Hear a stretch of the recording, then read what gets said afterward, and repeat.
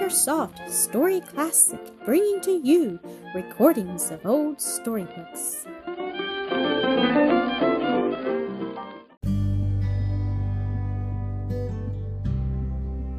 Mildred's Married Life, Episode 3.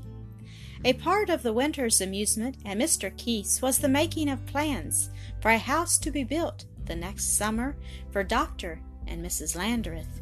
The doctor had bought an acre of ground adjoining Mildred's lot and intended putting on it a large, handsome residence with every modern convenience that was attainable in that region of country. As soon as the frost was out of the ground, the work of cellar-digging and laying the foundation was begun. At that time the doctor hoped the house might be ready for occupancy the next fall, but as the weeks and months glided by, that hope grew fainter under the dilatory conduct of workmen and those who supplied material, until the most he allowed himself to anticipate was that the walls would be up and the roof on, so that work upon the inside might be carried forward during the winter. The delay was somewhat trying to both himself and Mildred, for they had a strong desire to be in a home of their own, though it was a very pleasant life they led in that of her parents. Mildred kept up her church work, her Sunday school teaching, attendance upon the weekly prayer meetings, the sewing society, etc., and also her visits to the sick and the poor. And now she had the happiness of being able to provide these last with medical attendance gratis, her husband joining her, heart and soul, in her kindly ministrations. The two were entirely congenial, and their love deepened and strengthened with every day they lived together. One bright April day, the doctor invited his wife to take a drive with him a few miles into the country, on the farther side of the river, whither he was going to see a patient. He always liked to have her company on such expeditions, when good roads and fine weather made the drive a pleasure, and she never let anything but sickness hinder her from going. She never wearied of his society, or grudged the sacrifice of her own plans and purposes to add to his comfort or pleasure. The intended call had been made, and they turned their faces homeward. The sun was still some 2 or 3 hours high, the air pure and bracing, not too cool for those who were well wrapped up.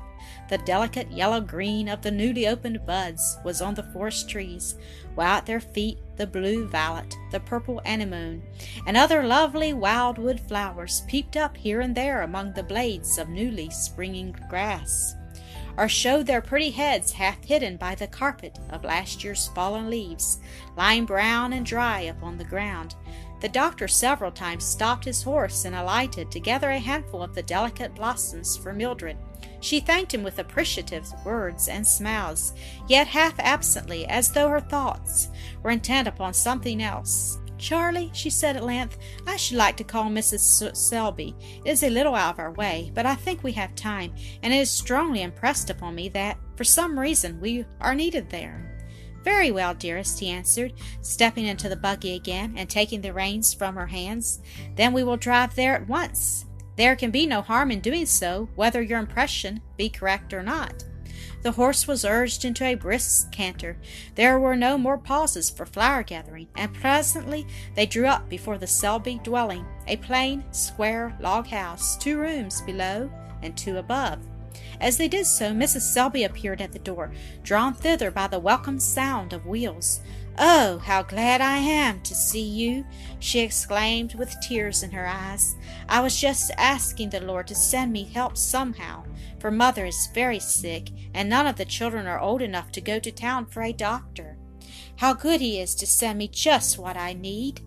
"Doctor and nurse both, dear Mrs. Selby," Mildred said, pressing her hand in heartfelt sympathy, for they had already alighted, and the doctor was fastening his horse preparatory to entering the house. He found the old lady very seriously ill, but fortunately had the needed remedies with him. The sun was setting when he went away, leaving Mildred reluctantly enough, too, but there were medicines to be given at regular intervals during the night, and she was quite resolved to assist in the nursing, while he could not stay, other patients claiming his attention. He left her therefore, promising to return for her at an early hour next morning.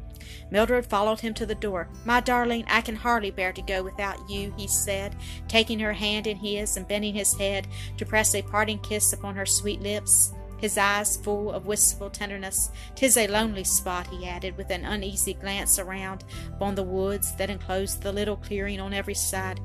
"No man about, and not another house within half a mile.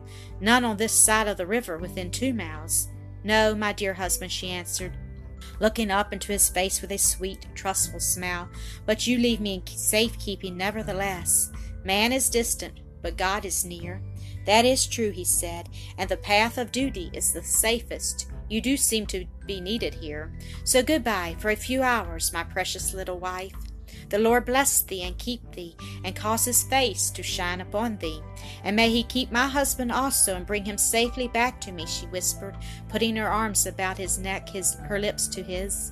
She watched him till a turn of the road hid him from sight, then went in, and with a serene, cheerful face, entered upon her gentle ministrations about the sick bed, while Mrs. Selby was busied with her children and household cares. At length all these duties had been carefully attended to, doors and window shutters bolted and barred, the children put to bed, where they were presently soundly sleeping. The invalid, too, had fallen into a heavy slumber under the influence of an opiate, and the 2 ladies sat down together for a little chat in the neat outer room, which served as kitchen, sitting-room, and parlor. The evening was chilly, but a bright wood fire burned and crackled in the large open fireplace. They drew their chairs near to it and to each other, and conversed in low tones, for the door into the inner apartment, where the sleepers were, stood open, and while they talked their ears were intent to catch the slightest sound from the sick bed. "It was so kind in you to stay with me tonight, and in the doctor to leave you," Mrs. Selby said, with a grateful pressure of Mildred's hand. "I'm sure you would have done the same for me in like circumstances," returned Mildred, "and who that loves the Master could do otherwise?" remembering his words, "Inasmuch as ye have done it unto one of the least of these my brethren, ye have done it unto me." "I'm sure he sent you and the doctor here today in answer to prayer," Mrs. Selby went on, her eyes filling with grateful tears. "I think Mother would have died before morning without better help than I could give her." "We will give him all the praise," Mildred said with emotion. "He sent us, and I feel it very sweet to be sent on his errands." Her eyes shone as she spoke. "Yes," was the reply, "I have found it so when he has sent me, as I am sure he sometimes has, to minister to the troubled in heart, the sick and dying. I often feel thankful, Mrs. Landreth, that money isn't always the only thing we can serve him with, because that would shut me off almost entirely." "No, it is not always even the best or most acceptable," Mildred said, with her sweet, cheery smile. "Yet there are times when it is more welcome than almost anything else, it being unfortunately so very necessary in this world of ours. Ah, Mrs. Landreth, even at the risk of seeming to talk a great deal about myself, I must tell you what happened to me last fall. I was walking into town one cold day in November, feeling so sad at heart, thinking over our many necessities, and how impossible it seemed to supply them. Mother needed flannel badly, and my little boys had no shoes. I was praying silently for help all the way, and trying to stay myself upon God and those precious verses in the 6th chapter of Matthew about the fowls of the air and the lilies of the field, and the sweet words, "Your heavenly Father knoweth that ye have need of all these things." They did comfort me a good deal, but my faith wasn't strong enough to quite lift the burden off me. The need was so very pressing, and no sign of help at hand. They would trust me at the stores, I knew, but to buy on credit or borrow money when you can see no way of paying it back is, I think, no better than stealing, so I couldn't do that. Just as that thought was in my mind, I looked up and saw that I was in front of the post office. I hadn't thought of going there, because I had no reason to expect anything by mail. But I stepped in and asked if there was a letter for me, and you can't think how surprised I was when they handed me one, and I tore it open and found a $10 bill in it. Nothing else, not a word of writing to say where it came from, but I knew my Heavenly Father had sent it, and I cried for very joy and thankfulness behind my veil as I walked along the street. Mildred's heart and eyes were full as she listened. Ah, how sweet it was to have been made the blessed Master's almoner to one of his dear children.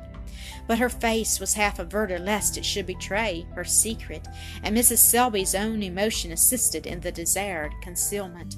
I thought I should never again doubt the love and care of my Heavenly Father, and after a moment's pause in which Mildred's hand sought hers and pressed it in loving sympathy, I went to Chetwood and Mockers and bought the flannel and the shoes. Mr. Chetwood waited on me himself, and I felt sure he put the goods down to me, probably at cost. And such a rejoicing as there was when I got home. I really believe, Mrs. Landreth, that those who have but little of this world's goods enjoy them all the more, and so things are more evenly divided among us all than most people think. The clock struck 9, and Mildred begged Mrs. Selby to lie down and try to sleep. "You know," she said with an arch smile, "the doctor's orders were that we should take turns in watching and sleeping, so that each should have half a night's rest." "Yes, and you mean to obey like a good little wife," returned her friend with playful look and tone. "But won't you take the first turn at sleeping?" "No, no, I feel quite fresh, and you are looking sadly tired." Mrs. Selby yielded, stretched herself upon a lounge, saying, "Please be sure to call me at 12 or sooner if you feel like lying down," and fell asleep almost before Mildred had finished covering her carefully with a heavy blanket shawl. Mildred sat musing by the fire for a little, then seeing it was the hour for giving the medicine, administered it, the invalid just rousing sufficiently to take it and falling off into a heavy sleep again immediately. Then, returning to the outer room, found a book, seated herself near the light, and began to read. She paused presently, and sat for a moment, noting the death-like quiet that reigned within and without the dwelling, broken only by a faint sound of breathing from the next room and the tickling of the little wooden clock on the mantel. But the fire needed replenishing. She attended to it with as little noise as possible, and returned to her book. Thank you for listening to another episode of AcreSoft Story Classic.